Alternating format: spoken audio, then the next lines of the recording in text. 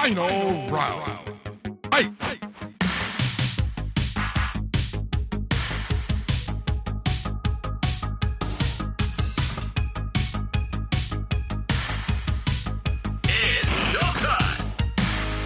Everybody underestimates the kick in the groin.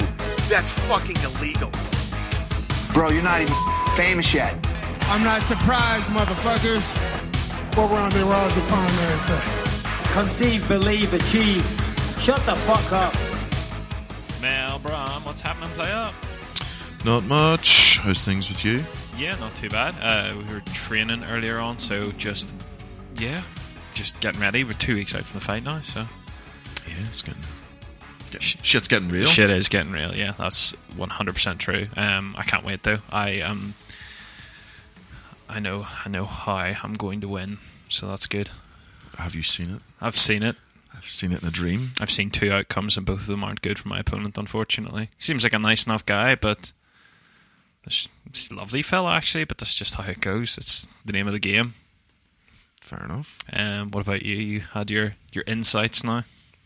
Yeah, flying, spinning, inverted go-go plata. Well, that is your game. That is my go-to. That's your go-to. Yeah. So, yeah. Oh. What about the UFC this weekend then? We stayed up and watched it. Weird staying up on a Sunday. It did. It properly threw my Monday off. Was not a productive day. It threw my week off. Yeah. The first UFC hangover is real. Oh, it's 100% real. And it's horrible too. Absolutely horrible. It's hard going. But the fight that sort of really shocked me at the beginning was Henan Barrow and Luke Sanders. I wish I could say I was shocked, but Henan Barrow is just... He needs to hang them up. He's so shot. Like, Yeah. I'm actually surprised he got another fight in the UFC after the last one. Do you think that was his last one? I would hope so. Like, I mean, Luke Sanders, he looked the, good for a round. He did, but I mean, this is the guy who at one point was being debated whether he's the pound-for-pound best, is now opening the Fight Pass prelims as a betting underdog to Luke Sanders. Well, he didn't open them. Did he not? No, he was second. second. There's Albu and Whitmire, which literally cost me all my betting for the evening. Yeah, well, if that's the company you keep. See, Emily Whitmire was complaining that she didn't get a bonus because she it's like 1 minute into the round, she dropped Albu, took her down, tapped her, and she was like, well, that's no different than what Kronk Gracie did. It's like, yeah, but you're not Kronk Gracie. You don't have that surname. It is a bit shit. We've talked about the bonuses before and the performance bonuses in this way, but, she'd have got her win bonus, Yeah, I'm sure she did. So it's hard to, she's already got double what her opponent got. Well, I don't know what the pay breakdown was, but you signed the contract to fight for that amount of money. Yep. And if you don't like that amount of money, then join a union. Absolutely. Project Spearhead. Yeah, a union, I think, is the only thing at this stage that will help a lot of those smaller fighters in this way, the fighters younger in their careers. The prelims were actually bloody great. We watched KGB Lee beat Ashley Evans-Smith. Ashley Evans-Smith might be the worst fighter I've seen in a while. Yeah. Certainly that's been around the UFC for that long. Seems like she's been around forever now. She did look... She was terrible. Terrible. There was not a lot... usually when you're like, oh, well, she was bad on the feet, but at least she was okay on the ground. No, she looked pretty poo everywhere, but... I think this arena had the best name. Oh, the Talking Stick Resort. Yeah. It must be some sort of Native American... I have no idea. Nod to it. Well, we at the time thought it was just a really shitty name for a microphone. Yeah. Speak into the talking to stick. my talkie stick. There's Megan O'Leary with her massive hands, which, by the way, I'd never noticed before. No, I had never seen them or paid attention to them before, but proper. It's like a bunch of bananas. She has holding massive that hands. talkie stick. Massive hands. Her hands must be, and they must be bigger than Benavidez, who obviously she's married to, Jose. Must be bigger than his hands. I mean, he's not large human as it is, but her hands are spectacularly large. They are. Yeah. I don't know, maybe it was just camera angle, but they did look like 5 sausages gripping a microphone. Manny Bermudez beat Benito Lopez. Many people predicted this, but his first round sub. Bermudez, only 24, looks, every time I see him out, looks to be the real deal. Absolutely. Not by triangle this time, though. No. I can't decide if the Bermudez... Is it Bermudez triangle? No, does he go by the Bermudez triangle or the Bermuda triangle? I'm looking at his bio here. I think it's Bermuda. Is he missing a trick by not being the Bermudez triangle? Yeah, 100% he is. Yeah. Is it unless he's from Bermuda? I think he's American. Well, Bermuda, is it not? I'm looking at his bio. It just says born United States. So he's presumably not Bermuda-ese or... Yeah, because it's in the Caribbean, isn't it, Bermuda? I believe so. It's a British island territory in North Atlantic Ocean, known for its pink sand beaches such as Elbow Beach and Horseshoe Bay. Sounds lovely. Its massive Royal Naval dockyard complex combines modern attractions like the interactive dolphin quest with maritime history at the National Museum of Bermuda. So, yeah, Bermuda, it has its own currency. So, yeah, presumably... Nothing. Yeah, no, it's not anything to do with America. So yeah, I definitely missed a trick by not going by the Bermudez triangle. Yeah. Next fight up, one that surprised me: Aljamain Sterling beating Jimmy Rivera and beating him handily. He did. He dominated him. It's hard to say dominated. He comfortably won, but he didn't really have Rivera in any real danger. Sterling's getting better every time I see him. Yeah, I like him. I can't remember who said it, but going into it, someone raised the point, has Jimmy Rivera, I think it might have been Bisping, has Jimmy Rivera plateaued as a fighter? And after that, appears to be that way. It does seem that could be how it is. Yeah, I mean, Aljamain Sterling, only 29 years young. Yeah. You know, so he's definitely got the room to keep growing in this way. You know, Rivera only 29 as well, but you know, I said to you beforehand that because you were like, oh, where's he training? He's with Longo and Sarah, and I sort of said to you, it's like, that's like some pretty fucking shit hot people there, because you've Weidman, you've Regional, you know, you've a couple of Bellator guys who train there. You know, it's funny, I think Aljo would really benefit from going somewhere like AKA. For what? Well, just because his grappling is so good, that is his game. His wrestling is so good that, you know, his striking is getting better. It is. I don't think it's quite at the level to give people above him too much issue. Nobody could wrestle pretty much anyone in that division. Yeah. I don't know. I think that he could change Jim. Like, not long term, but I'd like to see him go somewhere else just to get a couple of different looks. I think that, you know, yes, Raging Al's there, and that's, you know, he's a great wrestler himself. But I think that, you know, if you're Aljo at this stage, you have to make a decision. Do you stay where you are and get what you've always got, or do you try and, you know, if wrestling is his game? I don't think you can really argue with him staying where he is, because he's had success. Yeah, but he is improving. Like, he is looking better and better. So, I mean, it'd be different if he was stagnant and just looked the same and, you know, was winning and losing. That's true. So that's true. The main card, which was full of surprises of all kinds, but just some great fights. Andre Fili looked excellent against Miles Jury. Looked really good. Jibbity jibbity jab. Jibbity jibbity jab. It was, the whole fight was one off his jab. If my name was James, I would fight under the moniker Jimmy Jab. Jimmy Jab. Jimmy the Jab. I wouldn't even keep the in there. I think Jimmy just Jab. Jimmy Jab. Well, his jab was beautiful. Miles Jury did that very irritating thing where every time he got hit, he waved him on.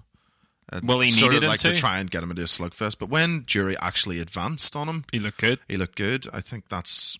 It was a game plan. Can't take anything away from Feely because he fought really well, but it just, like, Jury, what the frig were you thinking? You know, like, that wasn't working. And waving people on after you've just got hit, not quite as effective. I was like, I like that. Please, sir, may I have another? Yeah, give us another one of those. Bop. Begging for jobs, like Oliver begged for gruel. Feely is Team Alpha Male, isn't he? He is, yeah. Yeah. You know, good gym and clearly working well for him, especially, you know, with that jab, because he is normally pretty clinch heavy, or like like against the cage heavy? Yeah, I think he's just good everywhere. Yeah, he's pretty well rounded. It's sort of we're getting to that. Like you need that. Everyone's well rounded. Like I know there are specialists, but even still, the rest of their game is still of a like above average standard. Yeah, elsewhere. Vincent Luque and Brian Barberina. This was potentially one of the closet fights of the year. I think I got brain damage watching this fight. Oh, there was more strikes thrown in that than any other fight in welterweight history. Yep, which is a mind-boggling stat. I can believe that. Brian Barberina, just too tough. He could be one of the world's most scary men if he had any power in his hands. Yeah, we were talking about that just before the podcast. Like he's so fucking tough, and his movement's awkward, and he's a bit herky-jerky. Vincent Luque threw everything at him. Just couldn't get him down. Now, we both had a wee bet on him for KO, so whenever he dropped him with 6 seconds to go, that was great for us. But, I would have been happy seeing that go to decision, because what a fight. Yeah. Luque's on a hell of a run, by the way. Yeah.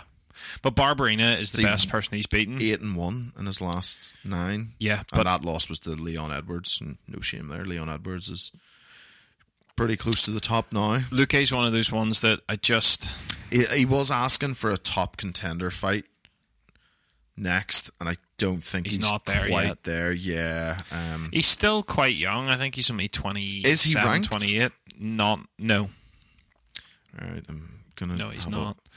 I mean, he's a win over Nico Price, Chad Lepre, Belal Muhammad. All good fighters, but not. Jalen Turner's a good win, but Brian Barberina, that doesn't really get him any further than he is now, I don't think. Well, Barberina's a bit of a prospect killer, though, isn't he? He is. He is. He's that guy. He's been around a while. Choked per Sage when he had strep throat. And Colby. Beat Colby. Covington? Or no, sorry, didn't he got beaten by Colby? I was about to say, jeez, I don't remember that. He beat Jake Ellenberger. He beat the shadow of Jake Ellenberger. Yeah, and for a strong breeze. Could also do that. Yeah. Beat Joe Ellenberger really as well. Harsh. I always liked I like Ellenberger. It doesn't mean that he was good at the end of his career. He hung on way too long, yeah. Way too long. He's a guy, actually, that I would have loved to have seen pack it in a long time ago. I mean, holy shit, I'm just looking at his record. 1, 2, 3, 4, 5, 6, 7, 8, 9, 10, 11. He won 2 out of 11 fights. Yeah, that's terrible. And having said that, the 2 that he beat, Matt Brown and Josh Koscheck. But then you also have to look at who he fought. He fought Rory McDonald, followed by Robbie Lawler, followed by Kevin Gastelum. Oh yeah, like he went through. Then he beat Josh Koscheck. Then he lost to, again, good names, Stephen Thompson, Tarek Safadine, Jorge Masvidal, Mike Perry, Ben Saunders, Brian Barberina. The Saunders one was bad. They were getting progressively poorer towards the end. Well, I would like to see Luque fight Cowboy Oliveira next. Yes. Yeah, 100%. I can get on board with that. Yeah, once the giant hole. You should get him ranked as well. Yeah, because Oliveira's ranked at 15 currently, and I think I'm just looking above. You couldn't really put him in there with anybody else, and plus most of them are booked. 13's Cowboy, he's gone back to lightweight. 12's Gunnar Nelson, as we know, obviously booked. Neil Magny, is he booked in a fight? Yes, he's. Wait, actually, maybe not. No, is he? Neil Magny could be a good shout. Yeah, that'd be a good. That would be. Leon Edwards, he's already fought. Masvidal's booked. Maia, I'd be hesitant to put him in with Damian Maia. Oh, Magny or Luque? Luque? Oh, fuck no, not yet. I don't know. Look at what he did to Lyman Good. Yeah, but Lyman Good would be a good fight for him. Maia could do, yeah, but he's not ranked. That's the problem. True. It's like on that, what is he on, a 5-fight win streak now? You've got to start looking at that. If you can't get a ranked opponent off a 5-fight win streak, then why bother? And obviously anybody above Damian Maia, there's no point. We're talking crazy. Yeah, I can see the argument for it. I'm just not positive that I would want to see that yet. I think. I mean, let's see. I'm just going to look at the rankings myself. We've got a welterweight. Yeah, I mean, do you look at giving him someone like Dos Santos, Zaleski Dos Santos? Cowboy Oliveira is a good one. Nelson, maybe, if depending on what happens with it. If Nelson gets beaten by Edwards, do you look at Luke Nelson? Good Gunner? Yeah, I mean, that'd be a good fight. But yeah, I mean, you don't want to be feeding him to Darren Till. Oh, God, no. Having said that, that'd be a fun fight. Yeah, fuck it. Give him Darren Till. Just don't give him Usman or Covington. No. Next fight up, one we were both wrong about, Caceres and Kron Gracie. This is our... if I had a hat, I'd be eating it. Yeah, 100%. Having said that, like... I still stand by my logic. Same, which is that if Caceres had managed to keep him away... having said that, Kron did land on him on the feet. He knocked him. Well, he has that thing where he is absolutely, he's not worried about getting taken down. Yeah, so he just threw so everything into his punches. Yeah. Caceres is obviously not a big power puncher, so the threat on the feet wasn't too large. Well, Gracie strangled him within 2 minutes. Yeah. Yeah, which is what, to be fair, we expected. Par for the course there. Could Kron be legit? And I don't mean right now, but he's still fairly young. Theoretically, there's no reason why he can't. He's only 30, so, could you see him getting a belt? That's the question. Probably not. There's just, especially at featherweight, there's too many well-rounded fighters who are much better on the feet, who would give him fits. And it's the Gracie jiu-jitsu thing. We were talking about this at the time. It's like it on its own is not enough. Its own isn't enough. It'll get you so far, but you will run into some alpha wrestler who has decent striking. pounds. Let me see, like Alex Volkanovski. A little tank. Yeah, I don't want to see that at all. Well, but his ground game is so good that, he's a threat to everybody. Yeah. So I think, could he win a title? Possibly. Holloway's currently the featherweight champion. Could I see a world where Kron Gracie beats Max Holloway? Probably not. But Max isn't going to stay there forever. Or are we just sleeping on his jiu-jitsu? I'm not sleeping on his jiu-jitsu. Can't rate his jiu-jitsu any higher. It's everything else. It's having the full game. It's someone will be able to stifle it. Let's not forget that Alex Caceres, while a veteran, is an average at best. is not anywhere close to an elite fighter at featherweight. There's a pile of super exciting fights you could put him together with. I think he's still a win or two away from fighting anybody with a real recognizable name. I'd have thought so. Who at do you give him least to next? one. Before you start looking at guys in the top 20, you give him Miles Jury. Yeah, it's good everywhere. Yep. Beyond that, Andre Fili. That'd be a good fight. Michael Johnson. Andre Fili, based off what I just saw. Yeah. Would be a Calvin good fight. Guitar? Oh no, Calvin Guitar fucks him. But what if he gets hold of him? This is the thing. Yeah, but I think that Qatar is strong enough with anti-wrestling. What about Darren Elkins? I think Darren Elkins is too good everywhere for him. I really do. I think that his striking needs to get... See, I don't know. I think I'd probably fancy Kron against Elkins. I think they'd get tangled up at some point.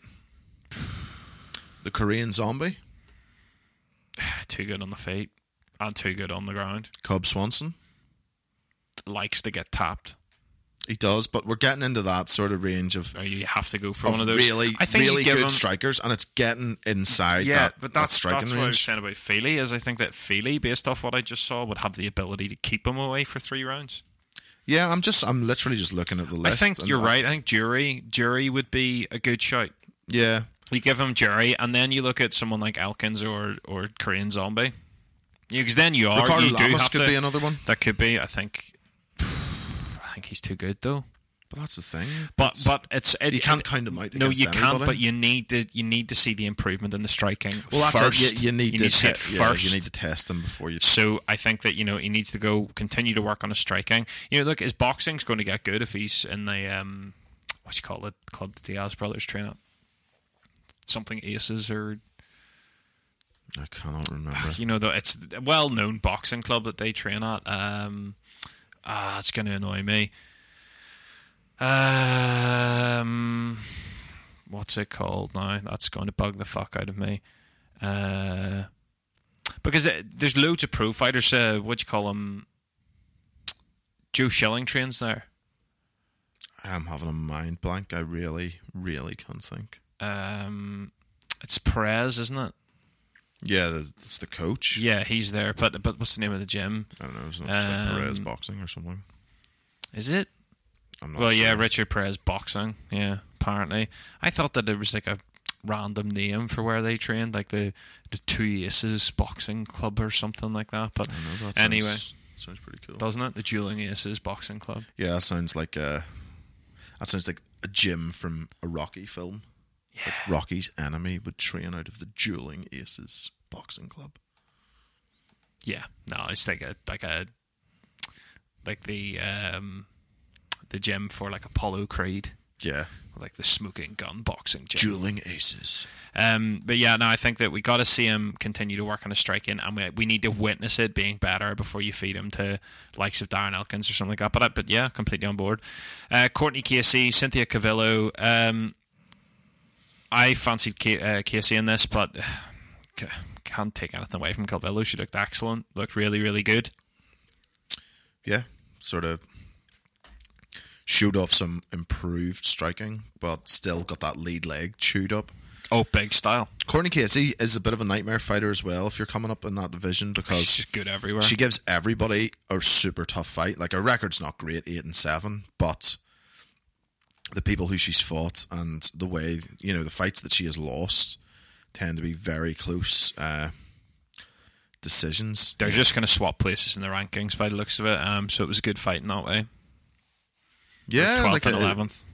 It made absolute sense. I thought it was a bit ridiculous of... not ridiculous of, but ridiculous that Cynthia Calvillo called out Tatiana Suarez, right?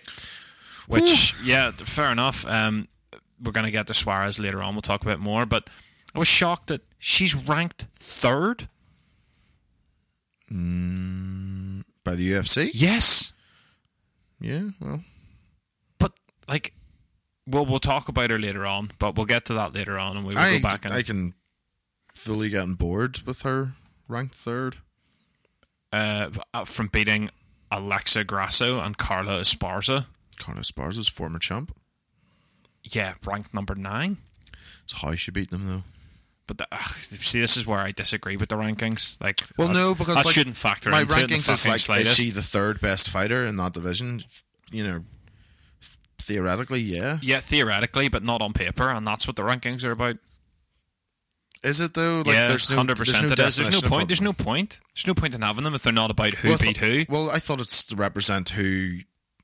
The could pecking beat order. who? No, not who could beat who, but the pecking order of how good you're supposed to be. Well, it's like a projection then. This is where we rank you. But that's like a projection then, which it shouldn't be. It should be a direct indication of. I think that's right. I think she is the 3rd best fighter. That's not the point. She may well be in this instance, but the point is that she theoretically, she's not even anywhere close to 3rd, but she should be where, Carla Esparza is. If she's the most recent win she has at the highest rank, then she should be where Carla Esparza is. I suppose. I can argue either way. I'm not. But I could see your point if she's beaten, Carolina Kovalevich or Carolina, and Claudia Gadelia. Do you know what I mean? But not from beating, Esparza, Alexa Grasso, and Vivian Pereira. Or Pereira. That's not enough to get you the 3rd ranking, but that's neither here nor there. We will talk more about Tatiana Suarez momentarily anyway. But what way do you think the fight goes if Calvillo does fight Suarez? I think Suarez destroys her. Yeah, I think so too. What a fight the next one was. James Vick and Paul Felder. Paul Felder, who collapsed a lung in the third round, took a body shot that collapsed a lung. That is... You know you're gangster when you have your lung collapsed, you finish the fight, win the fight, give an interview, and just go about your business. Well, apparently, I saw he had to be kept in hospital for observation. Apparently, all he wanted, he's just sitting, he posted it on the Instagram just saying, it's ridiculous, I just want a beer. Sure he does. Going through all that weight cut and then just... Well, especially, cutting back down to lightweight. Yeah, from welterweight. I thought he looked great. He looked fantastic. Question. James Vick, he's pretty unlikable. He's pretty terrible. For his... Not like in terms of personality. His affiliations, more so than anything. What a fall from grace, though. One stage you were looking at him for being close to a title shot. I think this is a really good win. Like, it's a great win. I don't think James Vick is... Well, he's not getting a title shot, obviously, but I don't think he's that far away from being a top 5. Considering the Felder's not ranked, that's a phenomenal win. And we both picked him. But it's been a bit of a joke that Paul Felder hasn't been ranked. Yes, true. And he obviously didn't help himself by fighting out of his weight category, fighting Perry, but it's still, when you look at his record, it's still gobsmacking that he isn't ranked. But Paul Felder, we both called him for this. He's quietly going about becoming one of my favourite fighters. Just a shame. I think he's 33, just a little bit too late. I think, to make a real run. But his skill set, he gives most people fits. Like, if you look at the rankings, there's outside the top 5, you've hard fights, but ones you could make a case for. With him and Edson Barbosa, I would favour Barbosa because they already have fought, and Barbosa did beat him. Yeah, he did, but that was early in Felder's career. When they fought, that was 4 years ago. Yeah, so but noticeable improvement in Felder since then. But likewise, I would say equal improvement in Barbosa. Probably, and as I was saying, I favour Barbosa, but outside of the top 5, you have matchups that are tough but doable. So, Gaethje or Pettis. Now, Pettis is, as we know, going up to 170. But, Gaethje or Pettis, you could make a case for Felder, regardless of who you think would win. What about Kevin Lee? Kevin Lee, Felder. I think that Felder's a tough matchup for Kevin Lee. Good takedown defence, tough. I think that one goes the distance regardless of who wins it. But I think it'd be a good fight to sort of really test Felder if he can crack that top 5. Like, you couldn't deny him. What about Iaquinta Felder? I don't think Iaquinta would. Oh, I don't think he would, but what do you think of the fight? I just think Iaquinta's too well rounded. I think the problem with Felder is that he lacks a wrestling game. And the top ends, the best wrestlers are bottlenecked at the top of each division. That's true. So, well, having said that, you're kind of light on wrestling and lightweight, sort of, because you've Kevin Lee and you've Habib. It's an odd division in that it's quite striker heavy. Yep. But there's just no one in that top 5 other than Kevin Lee who I could book him against. You could look at putting him in with Barbosa, Gaethje, loser. Anthony Pettis up to welterweight. He's just beat James Vick, who's at 9. Nate Diaz somehow manages to remain ranked despite several years of inactivity. Felder's never been finished. No. That's remarkable, especially whenever you factor in, he has been in there with Edson Barbosa. Danny Castillo, he's great in the ground. What about someone like Alexander Hernandez? Yes, you get him with someone like that. That's a fucking fight. The only thing is, you lose your prospect he's already just no. He got beaten by Cerrone, who is a very, very well respected, very granted not right now, but highly ranked in a different division at that stage. That's very different to Felder, who ultimately to the general public is a nobody. Is he a nobody? To the general public, he is. From doing the pundit work and the... I don't think so. I don't think that he's raised his status slightly. Yeah, I just think that Would casual fans now know Paul Felder? I think that Paul Felder, if you know him, you're probably a just slightly more than a casual fan. Okay. I personally would say that, like, if I had to test somebody on their knowledge of the UFC, there's names that I would, I'd pick out to be like, he's like a benchmark for somebody who watches it fairly regularly. Not everyone, but he's someone that, you need to tune into half the cards. You know who I'd like to see Paul Felder fight? Gregor Gillespie. Oh, or Dan Hooker. I think Dan Hooker needs several years of he does rest in that liver. But yeah, that's a good. Well, the only problem is you get Gregor ranked from it if he beats him, which I think he would. Yeah, Gregor beats everybody in that division that isn't Khabib. I don't know if I can go that far because it's like who were we talking about earlier? Though they're not tested in different aspects of their game. Kron Gracie. All right, yeah. In that, like, yes, we know he's a ridiculously good wrestler. He's like a wet blanket, but as we go higher, especially at lightweight, we've just said, it's a fairly striker heavy division. Can he handle the? Yes, I think he can, but I think I can't say that with complete confidence that he would beat everybody bar Khabib yet. Whether I'm right or wrong, I do believe that. I think that, Jordan Rinaldi, Yancy Medeiros, probably his two best wins.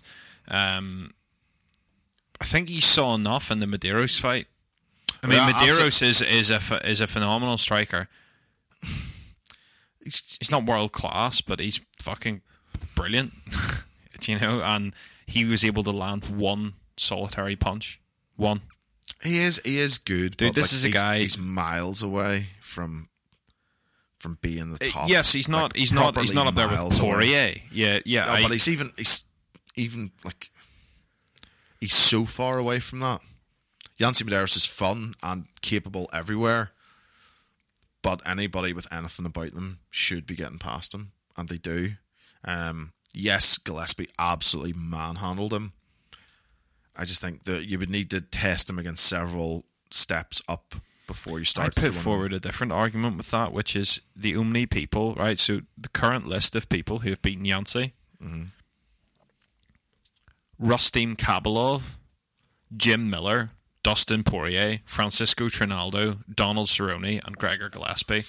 I think you've got to be pretty fucking elite to beat Yancy. I think you've got to be fucking good. Some of those guys you listen, like Trinaldo. Okay, fair enough. He's good. He's not elite. Like, when I say elite, I'm talking. Yeah, you're talking top five. Yeah, okay, I get that. But what I mean is, you got to be pretty fucking. You've certainly got to be. That's what I'm saying. You've got to be good. Like there's.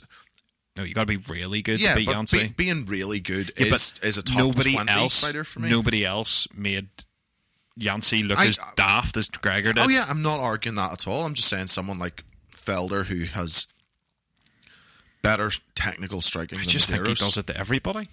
He's that good. He very well could. Do you know what this is? I'm not arguing that he couldn't. I'm just saying that you have to test him against different levels. He's not, for how dominant he's been, they haven't brought him along quick enough. And that's Khabib. That's quite rare because usually I'd say they're bringing people along too fast. With Gillespie, they seem to be bringing him on too slow. He's Khabib. People didn't catch on to just how good Khabib was until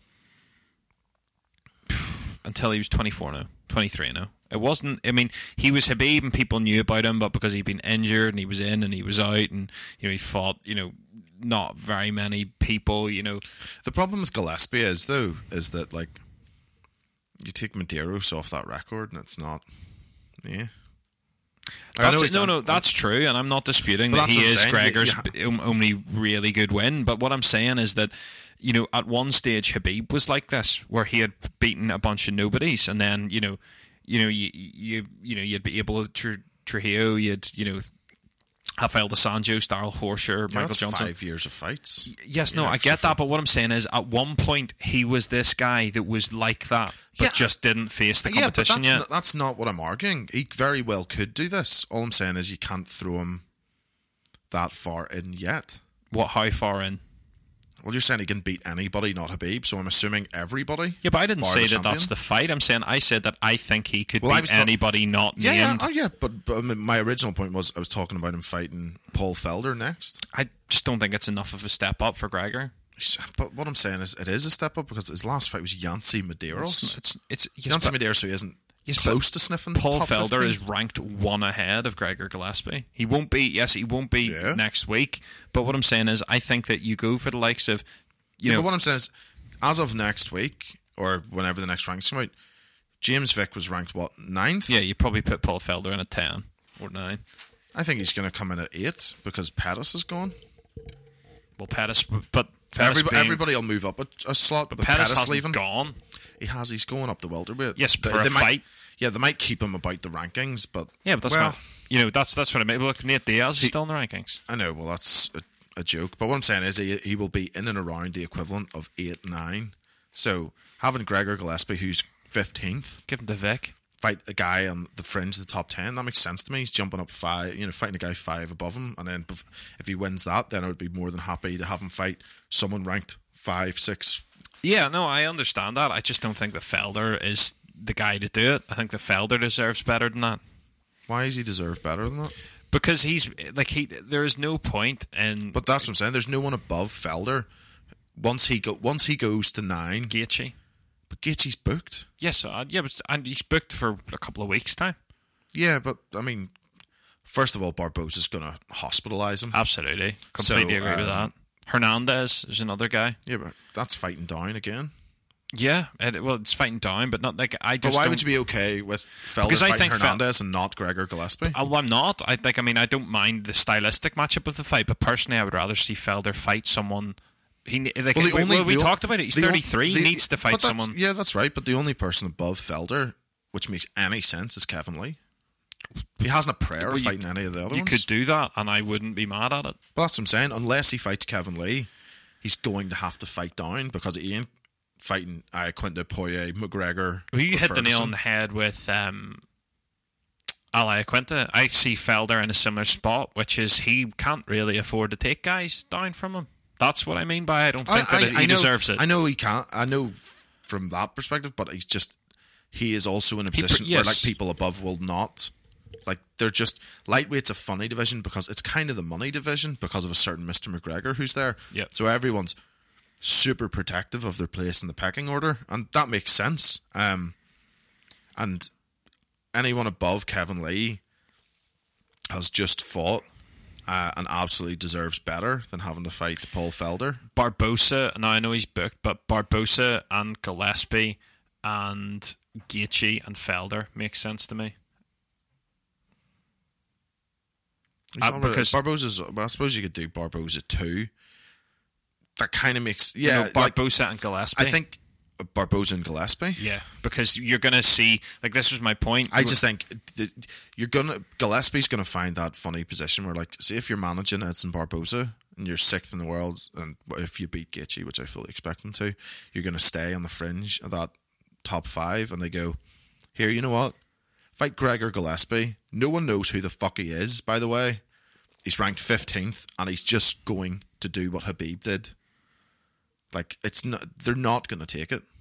I just don't know if you get that choice with the UFC unless you are the top 4. I think you do. 5. I think you do. I don't know if you do because, like, if you look at the issues that I think Poirier's having, he's publicly declaring. But he will give. But the difference would be if Gregor Gillespie was ranked 9. Then you can't make that argument. But you can say, I'm not fighting a guy 10 places below me. I understand your point. I just think that the UFC can make it But that's happen. why I was saying with Gillespie, he needs to fight someone like Paul Felder, who's now going to be 9. I just don't think that Felder should take that fight, and I don't think anybody should be fighting Gregor Gillespie if they want to win. But unfortunately for Felder, he's not a big enough name to start calling out the guys at the top. He's got a bit of sway with the UFC, and the guys above him are booked. He's got a bit of sway with the UFC. I could see a Felder Barbosa rematch, but I think Barbosa beats him again. So, but that went the decision. I really like Paul Felder, So, but I think this is as high as he goes. I think he's a fringe top 10er. Yeah. So ranked 9 at lightweight seems. There are interesting matchups for him, but I between think 10 and 5. The thing with him as well is the UFC aren't stupid. The matchmakers will know this is, probably as far as he's going to go. Well, he's not a big name. You're not going to be able to cash in on him. So given someone like he is slightly more known than someone like Gillespie. So putting them together, you can take that. If Gregor Gillespie absolutely smothers Felder, like I would imagine him to. But what I was saying with Gillespie is he will fight someone with Felder who has a bit of pop, has really good technical standing, strikes. So it's hard to close the distance. There is that threat there. So it is I think it's the perfect fight because it will tell you what you need. Tell you what you need to know about both guys. I just think that it doesn't. And it makes sense ranking wise. I think anything above that is madness.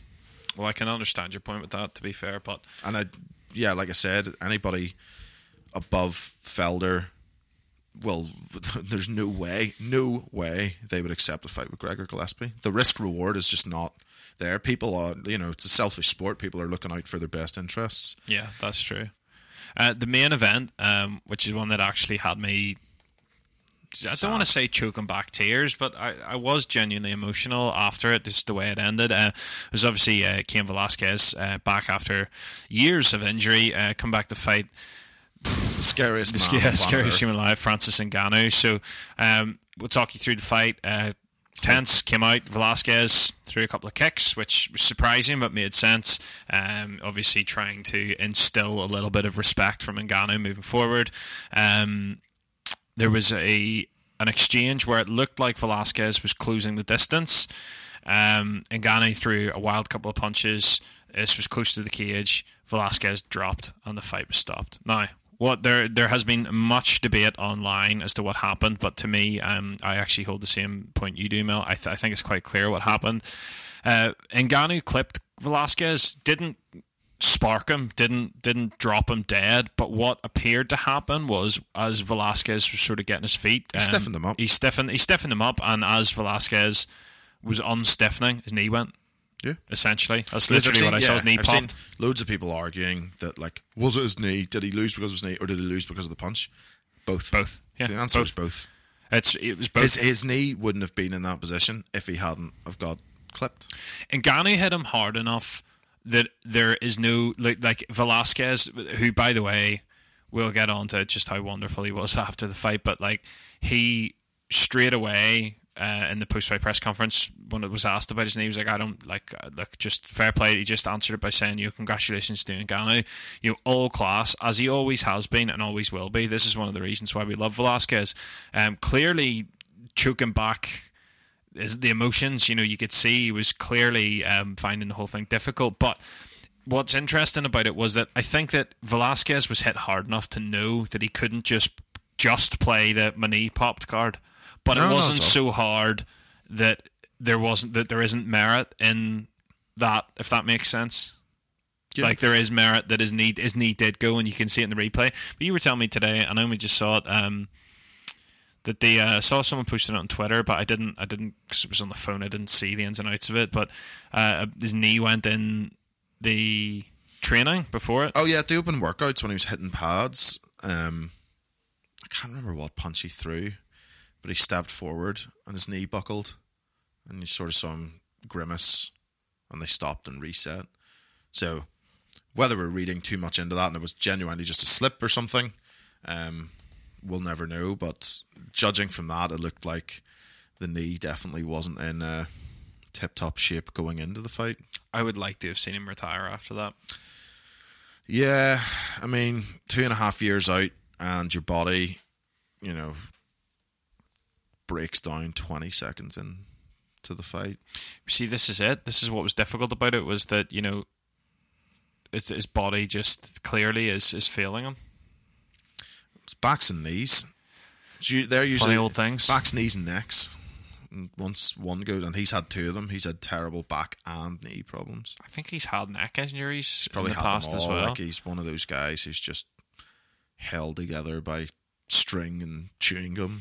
I think that if they're going to bring him back, Stipe's the fight.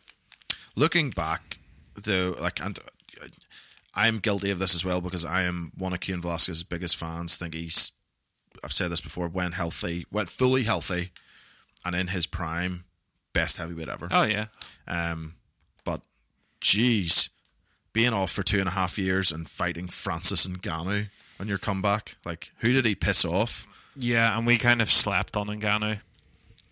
Well, we did say that, like, but it's easy to say, if he's going to do it, he's going to spark him. I mean, but that's it is true. It's easy to say that, but like, it's always going to be there in every Ngannou fight. Well, we were talking regardless about of how you break it down, there will always be the fail-safe prediction of, well, Ngannou could just catch him within the first 30 seconds. We were talking about this today in Brazilian Jiu-Jitsu with one of the guys there, Phil, and Coach Mike and Johnny, and we were saying that it's weird because, yes, there's power as a great equalizer, and yes, you have guys who you have to be fearful of the knockout, but I don't think we've ever seen someone like this before where it's literally just has to catch you once, literally just once. Not like, if he catches him. No, if he glances you with anything, if he clips you with anything from anywhere. And as we've seen with him many's a time, they don't need to be clean punches. He throws a really long, like, loopy hook that it's normally just... But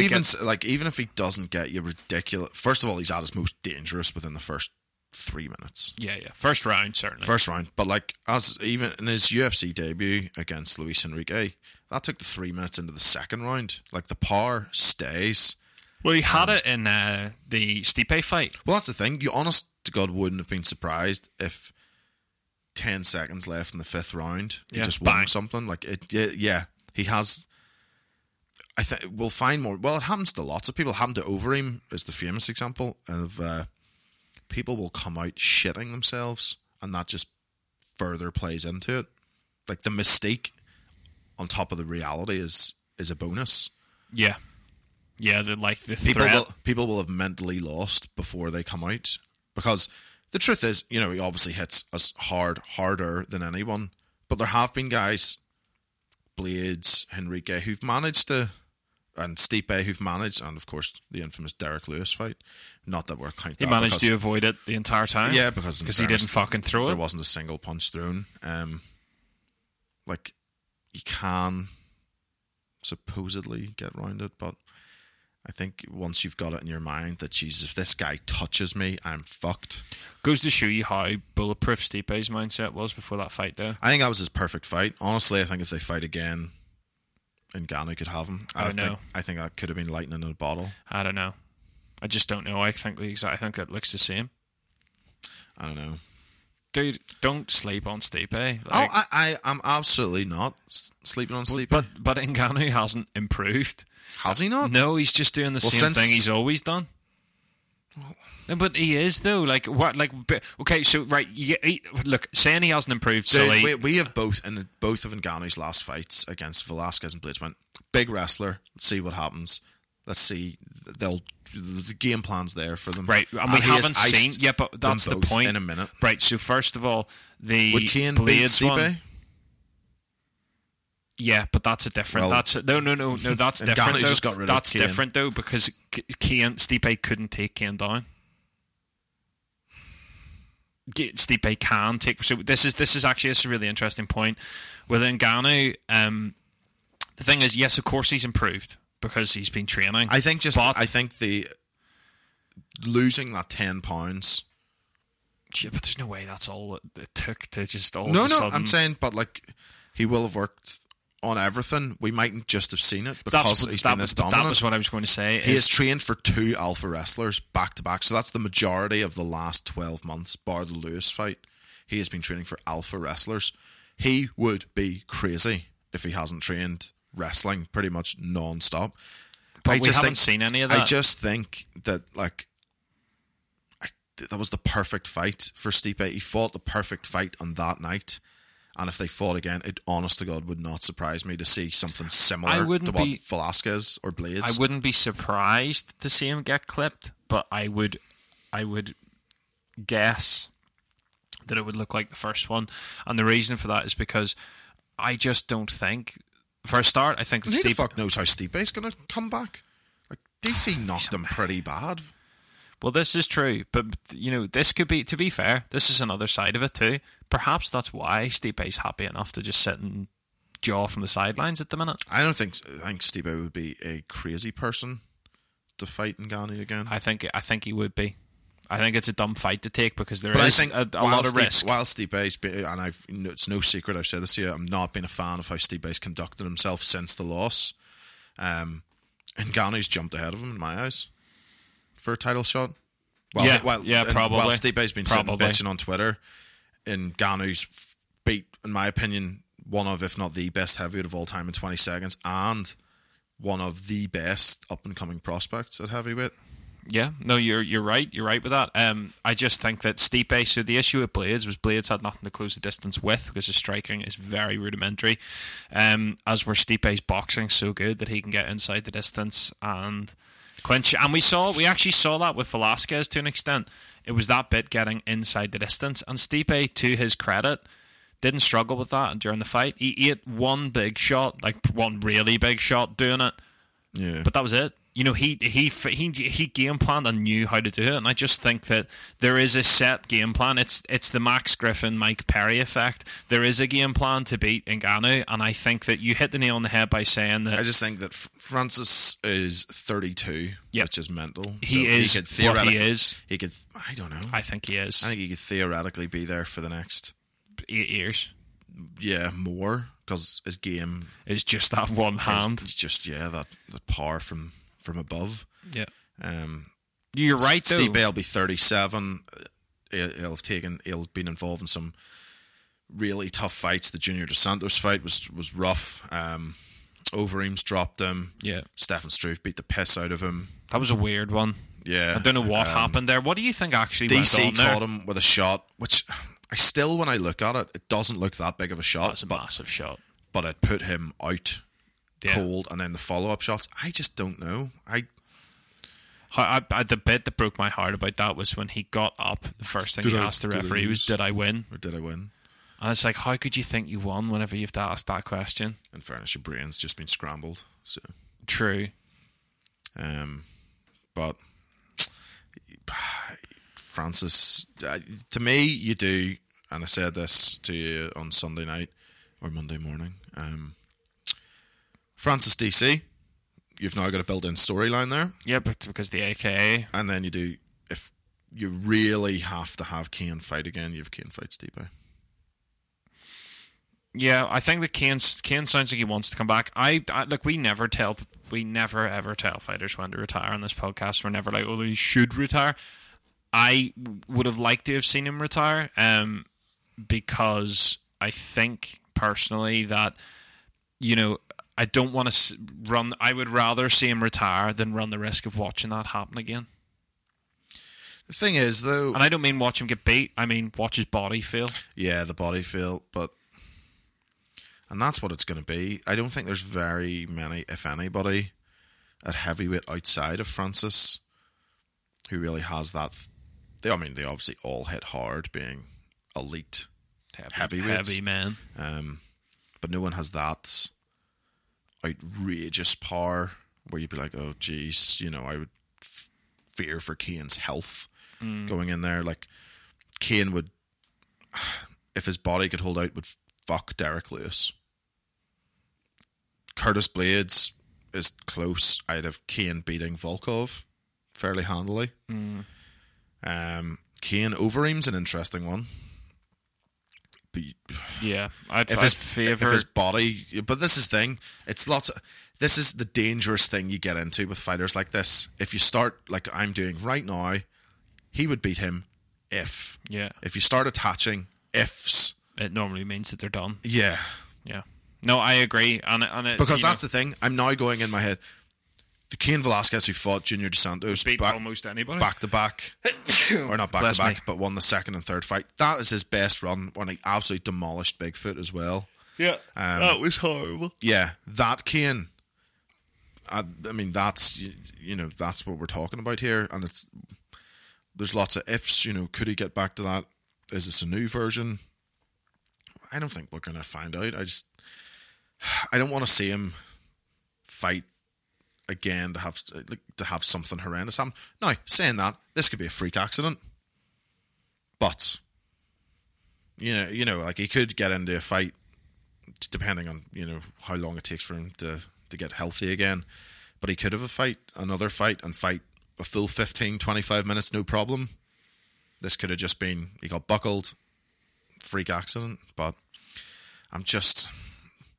there's not a lot of names where I'm like, I kind of want to see that fight. Stipe kind of makes the most sense. Yeah. Well, that wraps up our recap of what was an intense UFC event, but it's time for us to go to the news.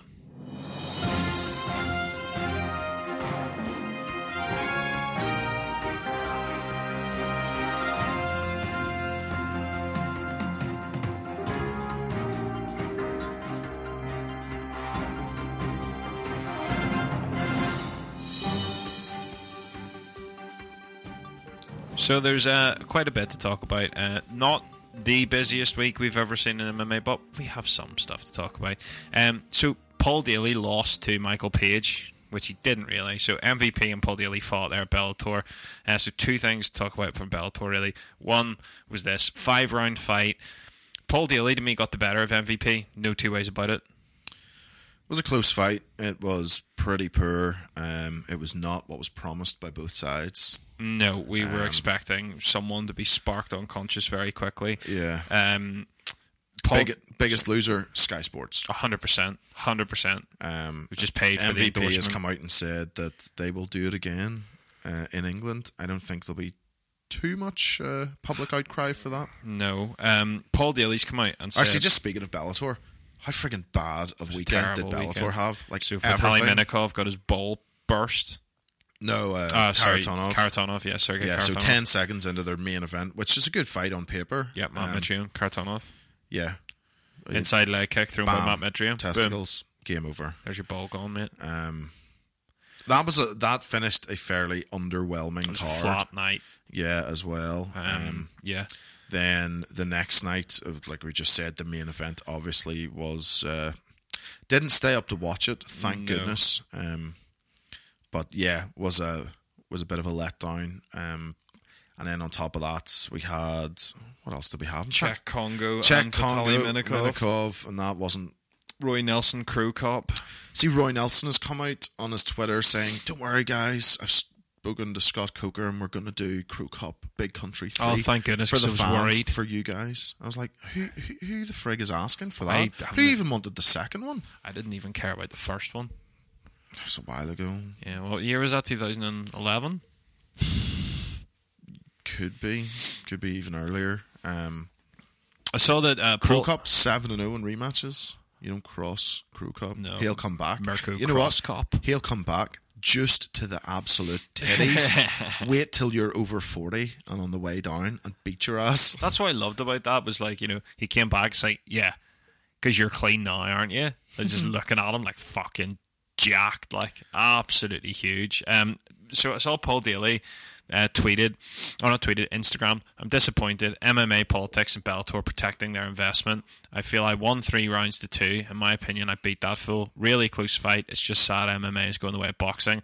I'm a striker who wrestled, so I lose. And the fool they pump money into wins. I look forward to getting home to my family and normality." So, unfortunately, I actually agree with him to an extent. I do think that is what happened, because the scoring was so close that it was like if there was a way to score it for MVP, it was that way. Yeah. And I don't think that ever happens. Do you know what I mean? Like, they never score it. Like, it was eked. Was it 48 to 47? Yeah, it's 3 rounds to 2. Just, in my opinion, probably the wrong way. 100% the wrong way. Paul Daly won all the middle rounds. I think, is it Lima or MVP fights next in the tournament? Yeah, Lima's going to ruin him. Yeah, I think no one came away looking good, but MVP's mystique looked pretty shattered. We know exactly what you're going to get now. Yeah, and he's going to start running into wrestlers. Well, not even wrestlers, just more like proper elite fighters. Like Paul Daly didn't look great in that fight either. No. He caught him a couple of times. But with that left hook. Man, it Just Bellator's pretty shit this last weekend. Yeah, and this was their wasn't big great. coming out party for Sky Sports. Sports, and it couldn't have gone much worse for them. No, absolutely not. Yeah, shame for Paul Daly though to lose such a close. That's him out now of the Grand Prix. Yeah, Shame, because that's the side of that this has annoyed me. If this was just a one-off fight, I wouldn't really have cared that much if they'd scored it badly. It'd be like meh. But it was clearly just to keep MVP in the tournament, and that's where I do understand Paul Daly's annoyance, because I don't think that he won. Anyway, Rose Namajunas has... I'm torn on this, because she's called out Andrade called for the fight, I should say, UFC 237 in Brazil. Now, you would think, that's brave, but it was supposed to happen next month. And I think she's been out long enough. Why is no one talking about stripping her? Now, I'm not saying I believe she should be. I'm just saying, like, why is everyone's talking about stripping Habib? Everyone's talked about stripping other belts. I think people have talked about stripping Have they? Rose, yeah, and just inactivity. I think they were just looking a bit more time, because was she not getting over The bus incident? the bus incident, but an injury or something, which pushed it back slightly. Yeah, but that was what pushed it back to this year. Apparently, the last I heard, she was ready to fight January. I don't know. I really don't know when she was ready to fight. I've no problem with this, or the timing particularly. If she was injured... Oh, shit. Well, sorry, I've just read that she had spinal stenosis. Yeah, you insensitive bastard. So it's C6 vertebrae compressional fracture, symptoms which manifested during her training with Valentina and Antonia Shevchenko and intensified during a training camp for 233. So apparently it's been going on for a while, but... Stripper. Yeah. In fairness, if she dropped out of this fight, I'd probably be 223, sorry. I'd be calling for her to be stripped. Oh, if she drops out of this, you have to strip her. Is that comfortably over a year? Oh, it would be. She hasn't fought since April. I think that should be You get 1 year. Yeah, it's sort of the unspoken rule. Like, you've got to defend within a year. I think that allows But I think that this all but the worst. I think this injuries. is why people have annoyed her, or why she's annoyed people, because that is intentionally pushing it over the year. I think it's different if you are booked. Like, I'm not gonna. No, I understand that, but like I can also understand why people would be a bit like, oh, come on, what, you couldn't have done it a month earlier, 2 months earlier? Like, Well, I 'cause she's don't been know, offered it. Apparently, she was offered it for this month or next month. Sorry. Oh yeah, but I mean, I don't know. She mightn't have been ready then. She might have been ready to go back into. Brave of her to take it in Brazil. Yeah, but that's the thing. I can't fault her. If it goes to the judges, she's fucked. I think she could be fucked anyway. Oh, I think she's going to get battered by Andrade. Is a beast who's only got better. Could be one to make money on. The bookies, I would say, would favour Rose. I haven't seen the line yet. No, the line won't be out yet, but I would imagine that they would favour Rose heavily. I don't know. It's the bookies, bro. Yeah. Well, there's no poor bookies, so... No, this is true, but I think that's just from sheer numbers alone. You're right. Mike Perry getting married to your woman Nickerson. The Platinum Princess? Yeah. Well, If congratulations. You drop a girl with a liver shot, you got to do a decent thing and marry her. Did they not spectacularly break up in public? I believe so, yeah. But hey, some stories do have a happy ending. True. Dana White says everybody is turning down Tatiana Suarez. I don't blame them. And no. Yeah. No, I don't blame them at all. I understand it. Yeah. I just think it's kind of unprofessional, I think, of Dana to come out and talk like that. Dana White, unprofessional, you say? Hold your tongue. I know, but it's frustrating because, I think there should be some privacy when it comes to that. Yeah. Do you know what I mean? Yeah. Well, I suppose he hasn't named names. Doesn't matter. Well, that's just building a bit of hype, though. It's like, oh, everyone's scared of this girl. No one wants to fight this guy. I'm pretty confident that you can take guesses at who the names are because... Plus, is she not already booked? She's fighting Nina Asaroff. Is she? Yeah. She's going to get killed. Or sorry, she like Asaroff. Yeah. No, she's not, is she? I thought she was. I can't find anything. The interweb. No way. That would be a horrifying fight. Her wrestling record's pretty impressive too. Well, that's just big. No, I know she's a big monster. power wrestler, but yeah. Well, I can't blame her. But yeah, we were talking about her. It's like, to go back to the rankings thing. I just don't think that that's how ranking should work. I think that you beat the person to get the rank. Yeah. If you don't beat the person, you don't get their rank. Yeah, It should be simple. Yeah, it should be simple, but I mean, it's not, because we have injuries, hiatuses. So injuries and people hiatuses should allow people that changing person division to slip down. I mean, it's affecting people's pay and sponsorships and this, that, and the other. I don't know. Like, is she the third best fighter to me? Probably is. Probably yes. Yeah, apparently they're fighting at UFC 237. Excellent. Okay, well, I don't know if it's been officially announced or not, but I know who I'll be betting on. Satoshi Ishii, who obviously world-class judoka, very, very good at the jiu-jitsu as well. He's signed a multi-fight contract with KSW. like it. Give me him and Martin Ford, please. She would rip bits of Martin Ford You off. would just collect bits of him for... When was he fighting? I think it's And if he's next not month. fighting Mariusz Pudnowski, I don't care. I'm out, yeah. I'm out. I just want to see him fight another ridiculously jacked guy. Martin Ford, let's see, ready for a fight in 2019. It's literally... That's a long time. Does that ready from the 1st of January? It's again. They found his opponent, Sajjad Garibi. Ah, yes, him. Let's see. The Iranian versus the Iranian Hulk. The Iranian Hulk? Ooh.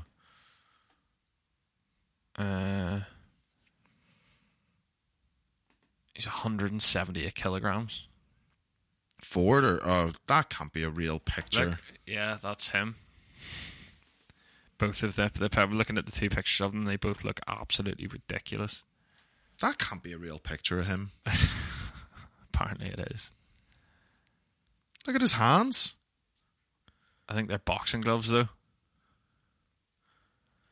Like, you're thinking of those as MMA gloves, No, there? no, I'm not. I'm just looking at those like they're boxing gloves. I'm just like... Oh, dude, no, that's real. Like, look, I'm looking at pictures of him. Look. He's fucking massive.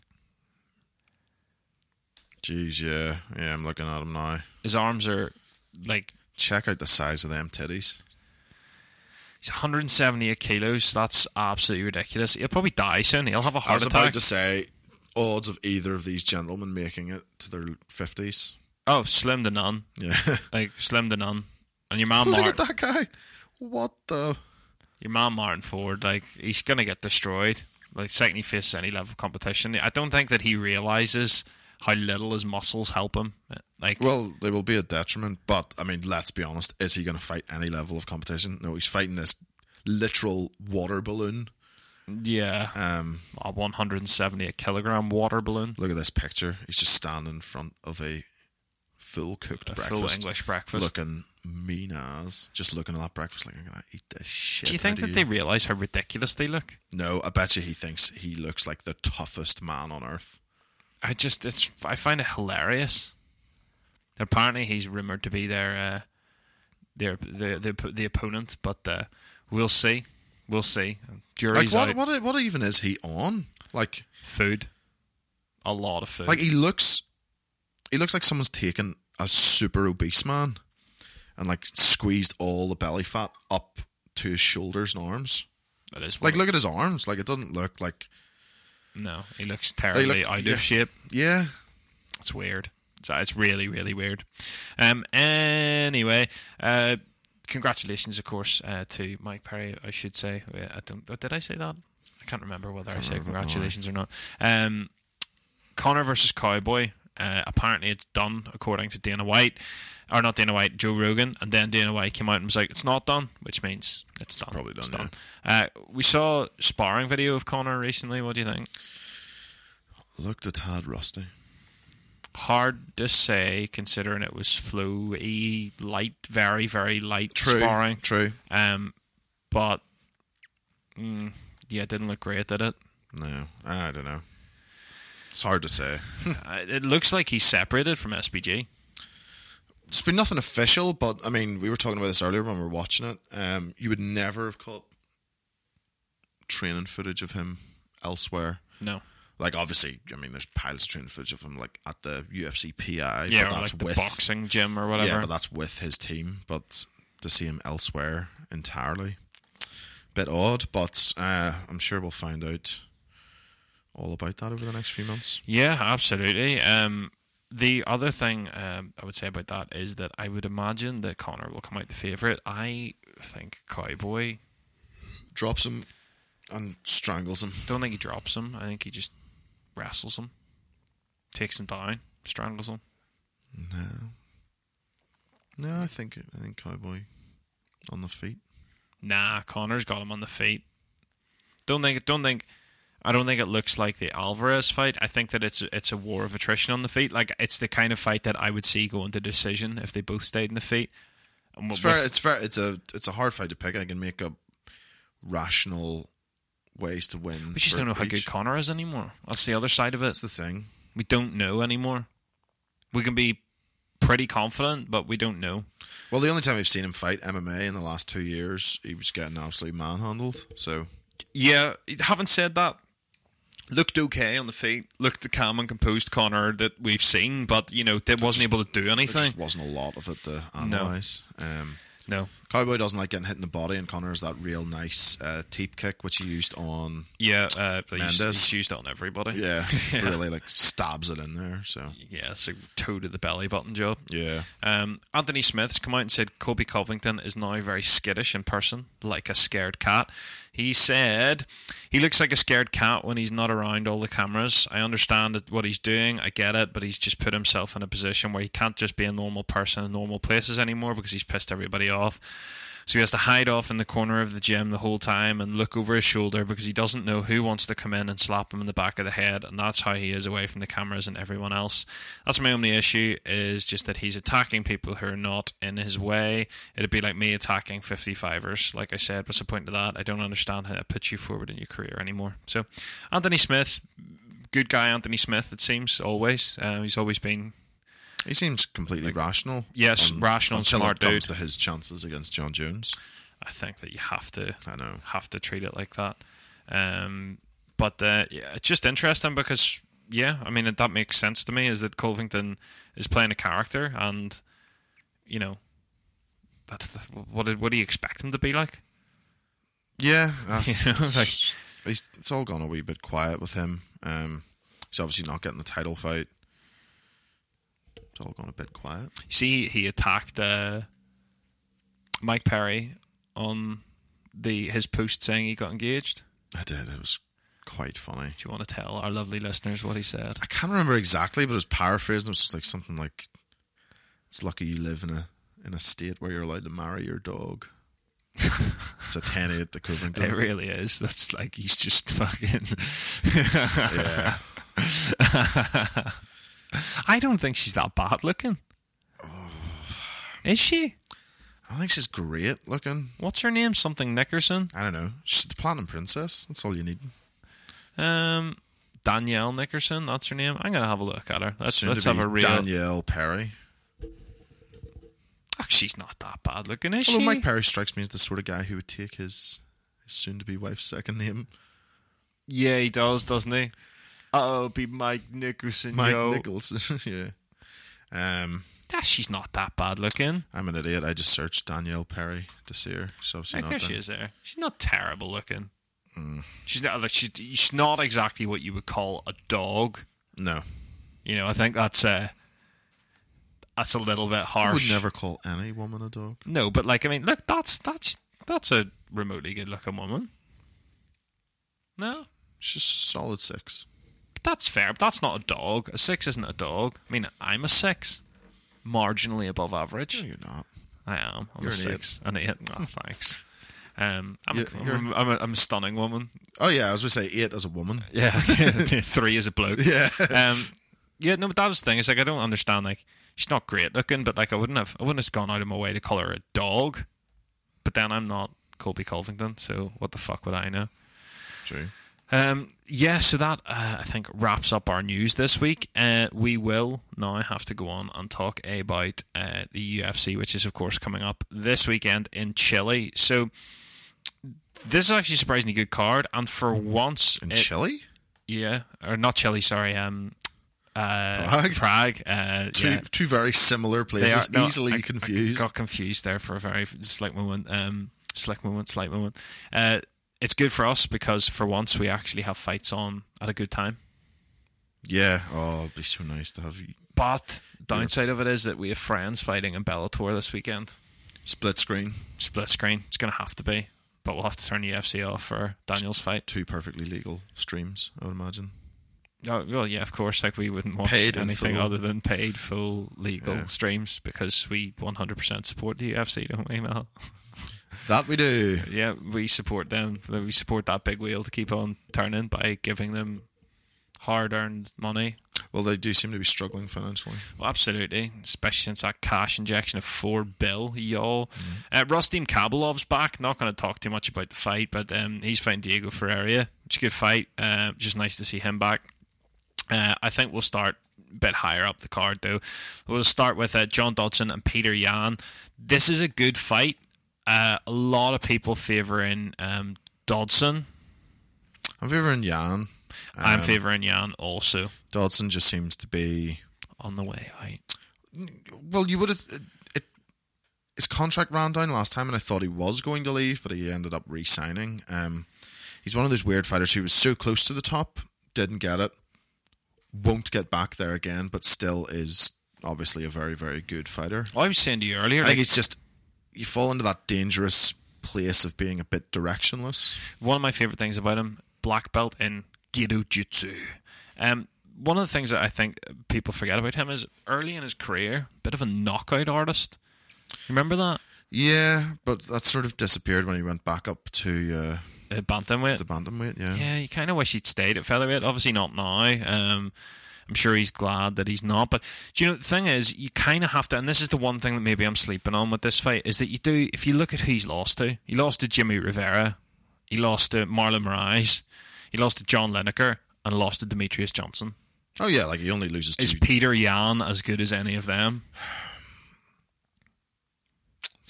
Very valid point. Do you know, like, I personally do. I think Yan could do it, but you have to look at who he's lost to. This is a big test for Yan. Massive. So, yeah, it's just how good he could be. Well, Yan, I mean, Jan's... Do you know what? I'm flip-flopping. It's flip-flop fucking Friday for me, bro. I'm flip-flopping. I'm going for Dodson because I'm just looking at Peter Yan's record. He hasn't beat anyone, really. Ishihara. Okay, Magomedov is good, but that was an ACB. But he's also lost to him too. He beat Ishihara, beat Jin Soo-sun, and Silva de Andrade. You know, that's not John Dodson, bro. It's true. I just think, though, that he's legit. Dodson's pushing 35. He doesn't really have a clear career path. The hunger mightn't be there. Yeah. Peter Yan. I keep calling him Peter. Yeah, me too. Peter. That's better. That's better if you call him Peter. That's better, Peter. 26 years old, 11-1. That's super tough to pick. Peter Yan, yeah, I don't know. I've just after thinking about it. I don't want to commit to this one yet. No, anyway, you're gonna have to. I'm gonna commit to Dodson. I think Dodson decisions. I'll go Yan decision. Okay, cool. I just think it's not so much Peter Yan's upward trajectory that I'm doubting. He could, if he is as legit as I think that he will end up over the next couple of years, he should be able to handle Dodson. But Dodson, I'm just looking at who he's lost against, and I'm going like when you beat Pedro Munoz, when you beat Eddie Wineland, you know, they're good guys. John Moraga, okay, Zach Markowski, but it's the guys he's lost to that are the interesting thing, because it's literally only the upper echelon. So for that, and look, we're going back to that for, you know, since 2010, the only people that have beat him or Demetrius Johnson, John Lineker, Marlon Moraes, Jimmy Rivera. Yeah. That's in 9 fucking years. So Yeah. I think I'm gonna have to go with Dodson for that for myself. Liz Carmouche is fighting Lucy Pugilova. It's a tough fight for both. I do favour Carmouche. I think Carmouche takes her down that's at will, yeah. and I think we'll tap her. Now, Carmouche usually goes the distance. She does have a bit of submission threat. I just think she's been there, done it, been in there with far better fighters than Pudilova has. I just think she big sisters her. That's pretty much what I have going on here. It's a tough fight. If Pugilova can get her boxing going, she might be able to do it, but I just think that Carmouche is slightly too experienced. Yeah, and the big stage anyway. It's 125-pound female fight. Flyweight. There's very rarely finishes, but I'm going outside the box. I'm picking Carmouche to finish her in the second round with submission. Excellent. I'm just going for a decision. Gian Vellante fighting Michael. Good luck with this. Oleksiuk. Yeah, this is a complicated name. That is complicated. But I think that Oleksiuk or Oleksiuk, apologies if that is incorrect. Well, one of them is, I've just said two. Well, chances are they're both. I think true. I think he sparks him. I think he wears Vellante down and finishes him late. Vellante's durable. That's what I mean. So I would be, unless he has ungodly power, which he could do because he's won 3 of his last 5 in fights or in by KO, and his last fight was a decision against Khalil Roundtree, which he survived. I'm just looking at his record in topology. Why is it grey? Because it's old. Did he fail a test? Or, is it like a no contest, like a reversed win or something? It looks like a draw. But then there's no draws in his record. Yeah. It's a good question. Gian Vellante. That's a no contest. Yeah, he must have failed the drug test or something. Yeah. Oh dear. So I don't know. I can't even remember that fight. I haven't seen him fight outside of the UFC. I don't really know what I'm basing this pick on. I'm just basing it on the fact he's had a lot of knockouts, and I don't like Gian Vellante. Well, yeah, I'm basing it on he's had a lot of knockouts, and Gian Vellante's been in a lot of slugfests. I could see it going a bit like the Shogun fight, where they just late and just sort of wears him down and then gets him eventually. Yeah, it could well be. I'm just going to go for a knockout. I'm going to go for round 1. I'm just going to go for. I just don't like Vellante. Yeah, and I'm going to go for he does. He just has ungodly power in his hands. The co-main event, someone we haven't seen in a little bit of time. Stefan Struve, skyscraper, fighting Marcos Rogero de Lima, who we watched fight not that long ago. He fought Adam. What's Wyserek? Yes, Wyserek or something. He fought him a few We are months ago. terrible at pronouncing Polish European and Russian names. Yeah, many we do apologies. apologise. Yeah, which is terrible because it's like some of the fighters that we know.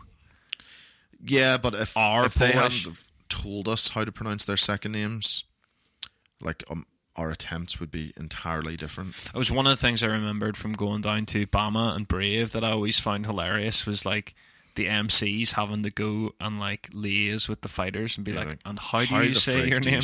And tell me how you spell it. And then they'd write it down phonetically. Yeah. And it's just mad to think that like Bruce Buffer probably used to go and do that.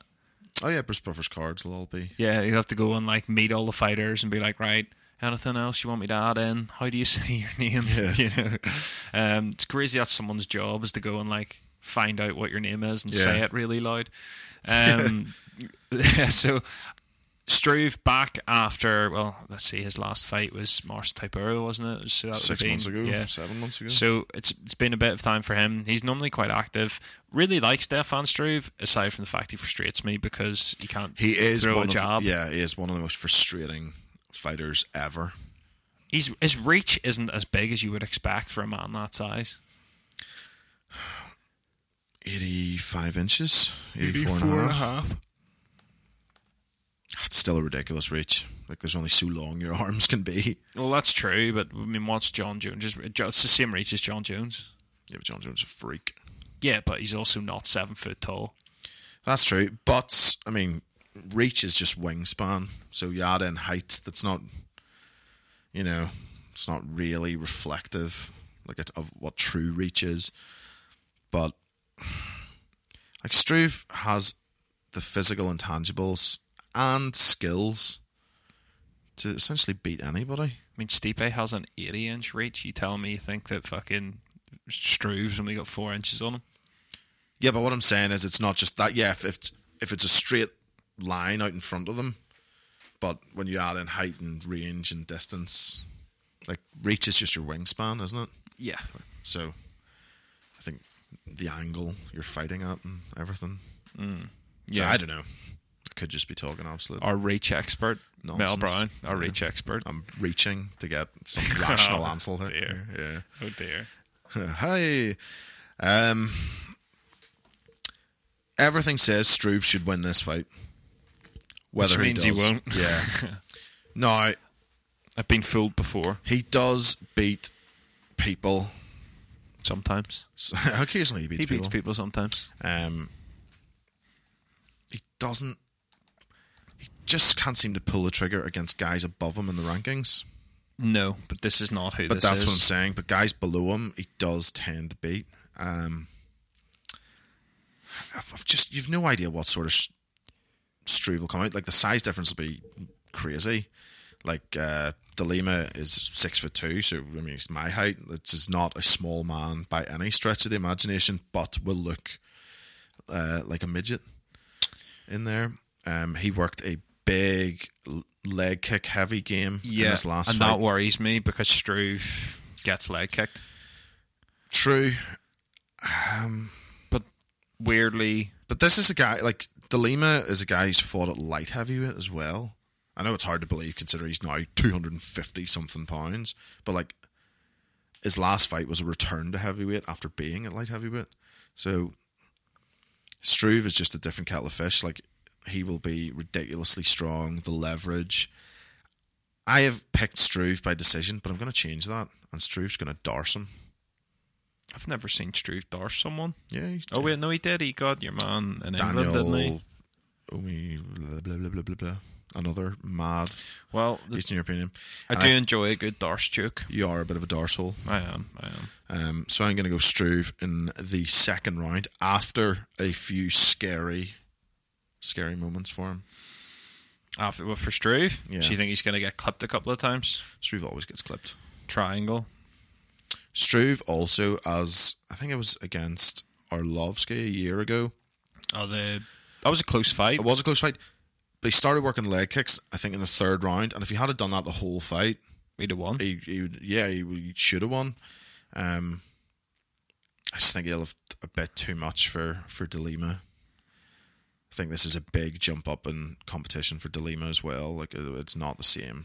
No, it's not. I would favour Stefan Struve because of the experience, but do you know what? I just don't think I could bet on it because I can't ever bet on Struve. No. I mean, fool me once. He's never fooled me because I've never bet on him. Maybe it's time for me to do it. Maybe it's time to start. So, I don't even know what he is fucking great on the ground, though. That's the thing. That's the thing. I think it could end up there with this guy. Just the size difference alone, he could. Do you reckon he'll die young? Stefan Struve? Yeah. Them 7-footers don't tend to make it. I've always wondered that about myself. Be like, is my height, am I just going to drop dead at like 50? And then people be like, well, obviously, because he's so big. I wouldn't say 50. Well, you know what I mean. You know, I wouldn't say 50. I think you make it to 55. Yeah. Well, you don't see many You don't. Many 60 or 70-year-old Like tall 6'5" people. plus people, and I'm 6'9", you know? Like, you don't... Yeah, like a big old person is like You just don't see it. revered. Like, oh. Yeah, you don't see it. Um, Which is weird, isn't it? Because you see tons of fat old people. it's true. What the fuck's that about? Like, why just you've got- can your body handle being fat, something that it's not supposed to be, but can't handle being tall, something that it made itself? Yeah, you've got to pump that blood a whole lot further around. Yeah. I don't know. No, I don't think you'll die at 50. I hope not. I think you'll make it to your... 60s. Nah, you're a healthy guy. 70. Fucking hell. That's it. Well, if you get your 3 score and 10, that's what my dad always said. Yeah. If you get your 3 score and 10, you live What a do you good guys life. think at home? Let us know. Yeah, What age, let us know. what age is Jack going to die at? Because that would give my anxiety no bother He whatsoever. is 6'9" and diabetic. So Type 1 diabetic, yeah. so there's the facts. He's a moderate drinker, yeah. Yeah, so we'll give out a good betting line on over under 50. Oh, you could do an over and under. Well, Oh, you don't want under 50? No. Well, fuck the odds on that, though. That's getting well close. yeah. It's not even that I don't far even want to away. think about Yeah. that. The main event, which is a good one, is Jan Blachowicz, who looks a little bit like a budget Josh Barnett. Yeah, I see it. It's the red beard. It just looks a bit like him. And Thiago Santos. Do you know, normally I'm a big believer that the experienced guy and the guy that is ranked better on paper, does it. But Blachowicz is a notoriously slow starter. He is also criminally underrated, I believe. Yes, but he is a very, very, very slow starter. And Thiago Santos is a very fast starter. Correct. And I think that it is that ships in the night exchange that does it. I think this will be one round of madness. And I think Thiago Santos will finish him in the first. Originally, I had thought that it could be a sustained beating. Something similar maybe to what Eric Anders and Santos looked like. Nah. But, well, I don't know. Like, Blachowicz is super durable. He is, but... So, check this shit. Submission against Nikita Krylov, second round. He obviously went the distance with Manoa, went the distance with Cannonier. That was underrated. One of the best fights of last year. Jimmy Manoa and Oh, yeah, Blachowicz. it was phenomenal. Devin Clark, he got him in the second round. Patrick Cummins, which he lost, went the distance. Gustafsson, which he lost, went the distance. He beat Igor Prokopiev. That went the distance. Like, so this is the thing. The only round ones he's got were way back in 2010 in KSW, where the competition level is different.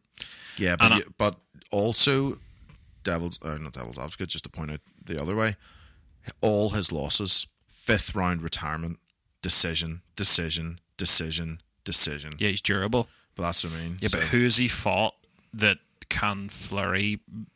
Short of Iri Latifi, which to be fair, he finished Iri Latifi in the first round. To be fair, yeah. Oh, but I'm saying but Gustafsson can't do what Santos did to him. It's a very different. I'm a massive Gustafsson fan, but Gustafsson's path to victory is not the same as Santos. But would you say Jimmy Manoa was? Pretty much. Yeah, but I think Santos. Jimmy Manoa, the first time they fought, faded after winning the initial first 2 rounds, I think. And then second time around, there was a bit of a war. This is a tough one to pick because it is, because you run the risk of looking like an idiot. And what I mean by that is, on paper, this is what I was saying, I always go for the experienced guy over it. Like, on paper, Jan Blachowicz should be able to handle Santos no problem because he only has one set of weapons. But Santos is super experienced as well. Yeah, but I mean experienced in main eventing. Like Santos is experienced in in the UFC. He's Santos has been around for a good while. Like, there's 20. He's had 20. Yeah, I was gonna say he's had 20 odd fights, but he did just beat not just, but within the last year and a half, beat the piss out of Anthony Smith, who is about to fight for the title. Yeah, he did. But that's what I mean. Is apart from him, the only issue I would look at is that he has lost to David Branch and Gegard Mousasi. People who can grapple. No, they have knocked him out in the first No, round. I know, but they are also people who can grapple. Very, so it's very that, true, but it's that, and that's that fear of being taken down might make him hesitant. Is what I'm trying to imply by that. It fucks with his game. Knowing I just think there's big momentum. I think you saw it against Manama. Like, he just fights like he cannot be beat at the minute. Which he nearly was by Manama. Very true, but that's what I mean. I think lots of it is momentum and will. I think he'll come out like a house on fire and try and get rid of Blachowicz early. Anders would have beaten him if he didn't gas. I don't know if you can claim that. That's one of those. No, big of course ifs. you can't claim. I can't I couldn't use it as a reason to bet against them. I think this depends on just how durable Blachowicz is. If he can survive the nightmare round, Blachowicz does, like you've said, puts the foot in the pedal in the second round, just goes up through the gears. The later it goes, I mean, this is 5 rounds. That is the thing. That's the thing, is that outside the first 2 rounds, it is all Blachowicz, but it is, as you say, it's that round and a half of sheer chaos that Santos Blachowicz can bring. is a big guy who hits hard as well. Not, renowned for knocking people dead, but he'll all hit his hard fights, enough he will give you issues. And Thiago Santos is a guy who has lost multiple knockouts in the division below. Now, that could be the wake up. It could be a lot of a wake up, but he also has several knockout losses. On every one takes its toll on your chin long term. Those are the 2 paths for me. Either Santos gets rid of him in the first round, or Blachowicz outlasts him, either finishes him. Well, I don't even think he finishes him late. He might overwhelm him and finish him late, but more than likely Blachowicz, 4th, 5th decision. But I have gone with Santos first round knockout. I think he's at the top of his game at the minute. Momentum. I think, considering the guy, like I just said, I think that what he did to Anthony Smith a year ago, and considering Anthony Smith has now essentially leapfrogged him for a title in this division, will just add further confidence to him. What he just did to Jimmy Manuwa. This is a tough fight, but I'm gonna go with Santos. I am torn massively. I think Santos probably stops him in the first, but that's gonna be my pick because I have to pick just one. But dependent on the odds, I would be tempted to bet on Blachowicz. Oh, absolutely. I think that Blachowicz on paper has everything, because I would argue that he is infinitely more well-rounded than Santos. Infinitely, he is on paper a better fighter. If you were to create a character in UFC, you divvy your points up. Mm-hmm. Santos is what you get when you can't afford to give your fighter, because you've given him all power and no stamina, and you can't give him anything else. His ground game shit. You can't give him anything. Yeah. As where Jan Blachowicz is his ground game shit though? Well, not shit, but it's not great. But what I mean is, Jan Blachowicz is what you get when you take the smart approach. Everything's 5s. Everything's 5s, and you slowly build them up, and you build them up, and you build them up. And because of that, I do think that Blachowicz is the guy on paper that should win this. But there's something in my gut just telling me Santos is just gonna fucking ice him. He's gonna ice him in the first round. Pow. But yeah, Jan Blachowicz is the betting underdog. So, what are the odds? It's close. 11-10 for Blachowicz, 4-6 for Santos. What is it for? Have they put the match odds on yet? What's the first? Just outright. I was gonna say, what's the first KO for Santos? I'd be tempted for that for a flutter. Stefan Struve, the betting underdog as well. That'd be worth money. Yep. This could be the week that I actually do bet on John Struve. Dodson, betting underdog. That's, again, so you could have a wee triple there. What do you get if you put all 3 of them in? Hold on, I shall make that up for you. Struve and Blachowicz. Just over 11s. What, you get 11 just for them to win? Yeah. 11-1? Yeah. Well, there you go, folks. So there you go. A nice Nice accumulator for you, wee treble. On that, we'll get you £120. And big ifs. Well, they are and they aren't. That's the fun. They are and they aren't big ifs. Blachowicz could beat Santos. If you're not taking enough risks in life, you're not living. True that. And on that note, that I believe we'll wrap our podcast up. If you enjoyed this show, please, of course, you can donate to us through Patreon, which has a whole host of benefits. We have different tiers for different things, many of them including free stuff from us. But please be sure to check that out if you wish to support the podcast in any way. The best thing that you can do to support us, and it would mean the world to us, it's actually probably better for us if you do this, is to just like, share and subscribe. Tag your friends in it if you think that they'd enjoy our MMA related banter, or if you want to get involved, please drop us a message. If you want to come and disagree with us, you can tweet us on the Twitters at SuperAdMMA. You can get at us on Facebook at facebook.com/SuperAdMMA. You can email us at palookamedia@gmail.com. And yeah, feel free to get involved any way that you feel you should. Mel, have you anything else to add? Just live long and prosper. Live long and prosper, peeps. Live long and prosper? I don't know what that means. Is that even a word? I'm going to have to look that up now. Define prosper. Quality content. This is the sort of stuff. This is what people listen for. Yeah. Prosper is not a word, so live long and prosper. Peace out, peeps. Bye.